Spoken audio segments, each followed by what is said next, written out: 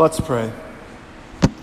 Heavenly Father, we hear in our gospel today about the harvest being plentiful, but the laborers being few.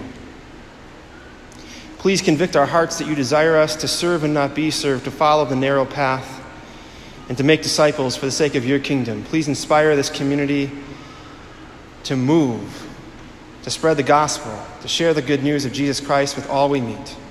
We ask all of this through the intercession of Our Lady as we pray. Hail Mary, full of grace, the Lord is with thee. Blessed art thou among women, and blessed is the fruit of thy womb, Jesus. Holy Mary, Mother of God, pray for us sinners, now and at the hour of our death. Amen. So last weekend in our gospel, we heard a difficult task of our Lord telling us, keep your hand to the plow and don't look back. Keep your hand to the plow and don't look back, because if we keep our eyes focused like Jesus did towards Jerusalem, for us it's towards the crucified Christ, he brings order to our lives. So before we can go forward into this week's gospel, the question is, did you do anything this past week to keep your hand to the plow, to spread the good news of Jesus? Did you do anything this past week to spread the good news of Jesus? Our lives are so short, and for some of us, we're getting to realize that either we've had loved ones pass away or we're seeing our loved ones come close to that point. And a lot of us, we have to begin to move forward. And I want to introduce to you the saint to my left, to your right, Saint Therese, to maybe help you understand how short our lives truly are. We only get one shot at this. And Jesus talks about in our gospel reading today, saying the harvest is plentiful, but the laborers are few.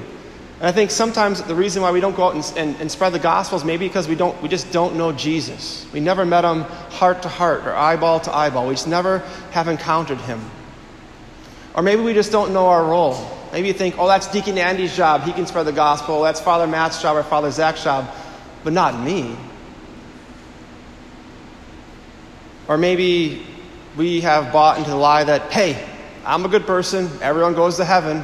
No problem there. Check that box.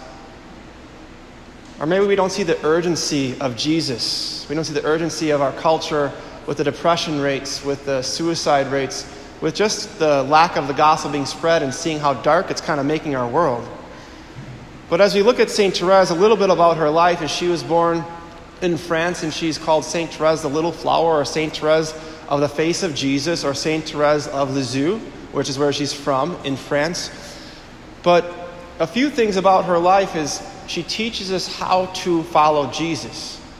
And one thing that she does so well is she says her little way is to do the littlest thing with the greatest amount of love. To do the littlest thing with the greatest amount of love.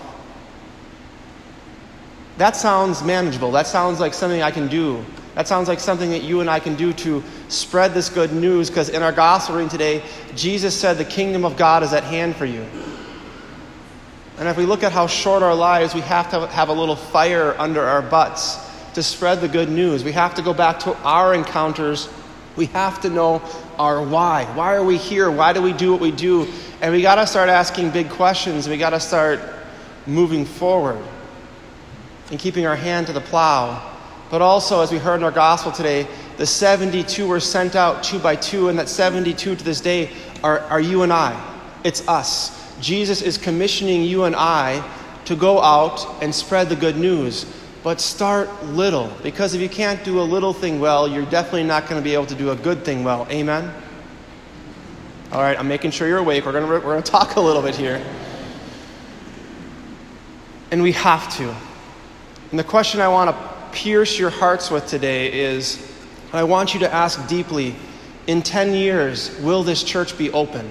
This physical church here. In 10 years, will this church be open? Because we're not growing. In the past 2 years of me being here, I thought for sure we'd have a lot more life, a lot more things, people coming in, but we're not growing. I thought there'd be more people coming forward asking to serve, but it's just not happening. And if we don't grow in 10 years, St. Mary Hyacinth II, St. Wenceslas II, the question we have to ask, why is the church here? If it's just to come on Sunday and receive my vitamin Jesus, but never go out and spread the good news, we are missing something dramatically. Because Jesus says again, the kingdom of God is at hand for you. Maybe you're thinking, well, no one ever showed me how to spread the good news. Well, let's always look at the lives of our saints. Let's always look at the lives of our saints and thinking, what's the littlest thing you can do this week to spread the good news of Jesus? Because people need to know, we all need to know that our lives have purpose. We all need to know that we can be forgiven. We can get a fresh start. We can start over. We have a God who loves us. And he shows us that love on the cross. Arms open to welcome you, not to judge you. Hands nailed in obedience. Head bowed in humility. And he's looking at each of us to say, are you going to allow my church to close? Are you going to allow this physical building to close? Or are you going to start putting some skin in the game and taking action? Because when Deacon Andy says, go forth and announce the gospel of the Lord, or go forth, the mass is ended, he's not just talking to me. He's talking to all of us as the priest leads you out of here to go share the good news with people. All of us know somebody who struggled with the drugs, or who's gone through a divorce, or whose marriage is struggling, or who is addicted to something or is depressed. And the good news is that Jesus Christ can save you from that. That's what he came to do. That's why God sent his only Son, to get humanity back. To get us back, not just each day, but forever. Because he would rather spend eternity with you than without you. So what did your week look like? What did you do this past week to spread the gospel? So many opportunities. It doesn't always have to be by words. It can be by actions. It can be by your prayer life. And if you're doing good things, I want to say keep it up. If you're not, I'm inviting you to get some skin in the game. This past week, every Tuesday, we always have Alpha. And Alpha is an opportunity for those people who have never encountered Jesus or need to re-encounter the person of Jesus. And this past week, we had off because it was 4th of July. So a few of us on the Alpha leadership team, we went to Game On Edison Street, the bar, that new bar that was just remodeled. And we're just kind of sitting there, and as we were playing beanbag, we're just kind of throwing it back and forth and just playing, watching the Brewer game, doing something simple, just relaxing. After 5 weeks of Alpha, we were a little bit, just want to have some community. And then I got a little bit bored, and there's this rafter above. And I thought, well, what if I can get my beanbag through the top of that rafter and then get it to land on the table? Well, I threw it and it kept getting hit by the beam, but then I threw it one time and it got stuck. And I wonder how many of us, we are spiritually like that beanbag. We're just sitting there. But then somebody had the courage, a simple act of kindness, a small act of kindness. He went and got me a chair. And I got a pool stick and I had to knock that thing off to get it down, but I would not have been able to do it by myself. But a small act of love can move all of us forward towards making disciples, towards spreading the gospel, instead of moving back or doing nothing. Last thing I want to preach about today is just a few invitations for us this week. And some of you have already done this, but one thing, we have these traditions in the church, and a lot of our traditions in the church since Vatican II, we've just kind of thrown the baby out with the bathwater, and sometimes we wonder why no people are coming. But it's because of this richness of our faith that no one's been able to taste and then see. One rich thing that I really always found beautiful that was never kind of like pressed upon me at Mass or from the church was the beauty of house blessings. Now we have our church family here, and that's great, but what does your faith life look like at your house? Maybe you have some struggles in there, and it was always a normal thing to have your house blessed by a priest. And one of the invitations I want to give you is you can call me or Father Matt, and we'll come bless your house. And we consecrate it to the Sacred Heart of Jesus so you can make that a place where you can keep your hand to the plow, where you can spread the good news, to make that soil of your family cultivate vocations, to cultivate pure, holy children, to be protected from the evil one. Because if we're not filling our houses with prayer, what are we filling them with? If we're not filling our houses with prayer, what are we filling them with? So we have to fill them with prayer. And it's always fun. It's not like it's crazy, like I'm there as a dictator or anything like that, but it's fun. One of the kids, I'll always give them holy salt. We sprinkle blessed salt around the house. We do a litany of saints. One of the kids will be able to carry holy water, and we sprinkle it all over the house. We consecrate the house to the Sacred Heart of Jesus, so that the fire of his love may always run supreme, and the family gets to say a family prayer together and consecrate that house to Jesus. So if you haven't done that, that's one invitation I want to encourage you to do. It's a little thing that makes a really big difference. So you can move forward to make acts of love, acts to change the world, to help people come to know the love of Jesus. The second invitation I have for a lot of us is to pray for vocations. This is a primary text when it says, the harvest is bountiful, but the laborers are few. And often people ask me, well, where are the priests? Where are the priests? Well, the question is, we have to look at ourselves. And I want to encourage you this day to make a habit every day at Mass, every time you receive communion, to go back to your pews. And there's a prayer on the back of your Heritage Missal called the Prayer for Vocations. And pray that prayer. And the strange thing about that prayer is that the first words of that prayer are, Lord of the harvest. I guarantee you this church will stay open for many more years than 10 if we have more men going to the seminary and being ordained priests. We're blessed enough to have one of my classmates, Father Adam Bradley, ordained, and he came from this parish. And the bishop always tells me, there's tons of vocations in Anago. Where are they? Where are they? Where are they? So we have to pray for them. We have to beg for them. Prayers is what gets a man through seminary and helps him hear the voice of Jesus, to forget about the ways of the world, like St. Paul said. He said, I am crucified to the ways of the world. I live for Christ alone. And he has to say no to the ways of the world and to do something supernatural by giving up marriage and children to help you all come to know Jesus, to receive the Eucharist, to hear your confessions, to bury your loved ones. And with the traditions, one tradition I want to show you is a tradition that was introduced to me when I was in seminary, and these things I just never heard of. When I heard about it, my first reaction was anger, because I was like, why did no one ever tell me about that? How come no one ever told me about how amazing the Catholic faith is, especially what a gift it is to be called to be a priest? And my dad was the first person who ever asked me to be a priest. We were driving to baseball practice. I've told you before that he's coached baseball for the past 24 years, varsity baseball. And we're there my junior year, and he just said, you'd make a good priest. And in my head, I didn't know much about the faith. I didn't really know anything about the faith, but in my head I thought, well, I'm not balding, I don't have white hair, and my wife hasn't died yet, so why would I want to be a priest? I'm 17, right? So I didn't know. But he told me that it's the husband's job to encourage his sons to pray about being a priest. It's the husband's job. It's his duty to encourage his son to answer the call to the priesthood. Well, the question will be why. And then I want to give you two reasons why.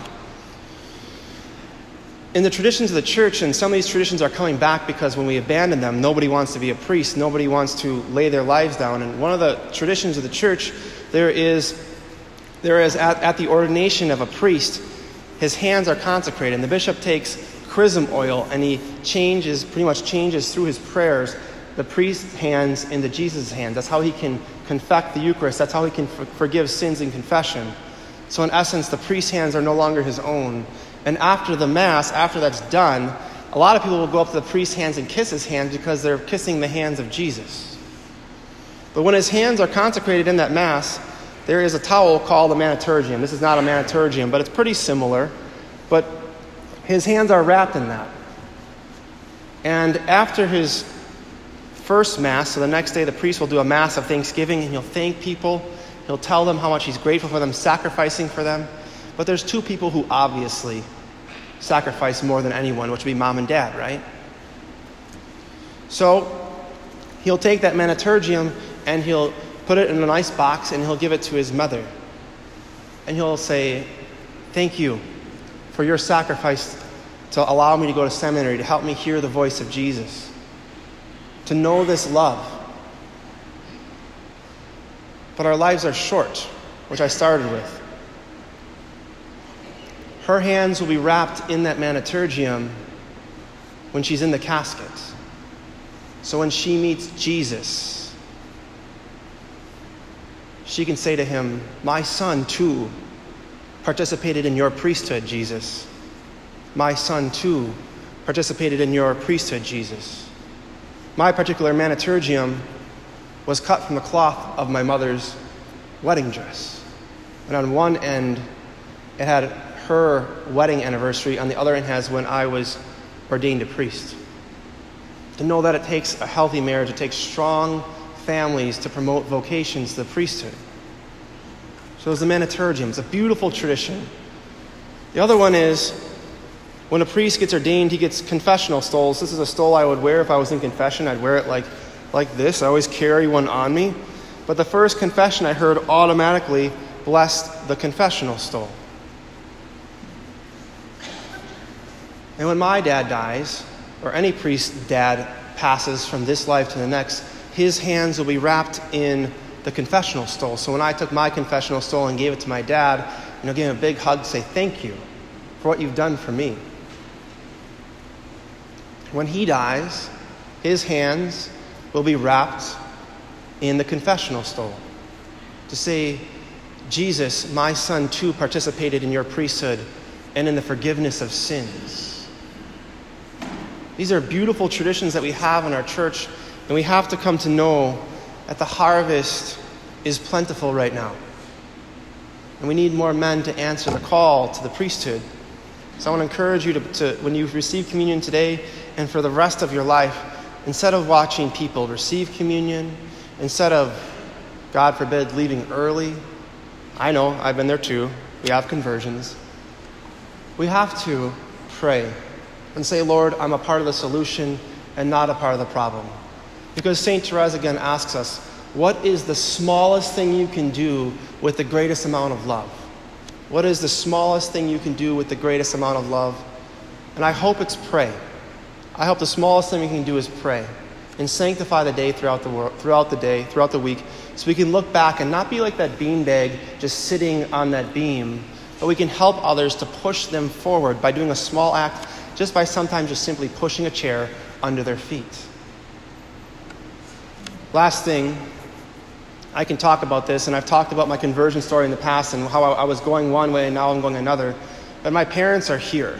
They're sitting in the pews. So if you want to ask them what it was like to have a son go through seminary, or if you want to ask them which direction I was going, because I'm not lying, I was going a bad way, but prayer is powerful.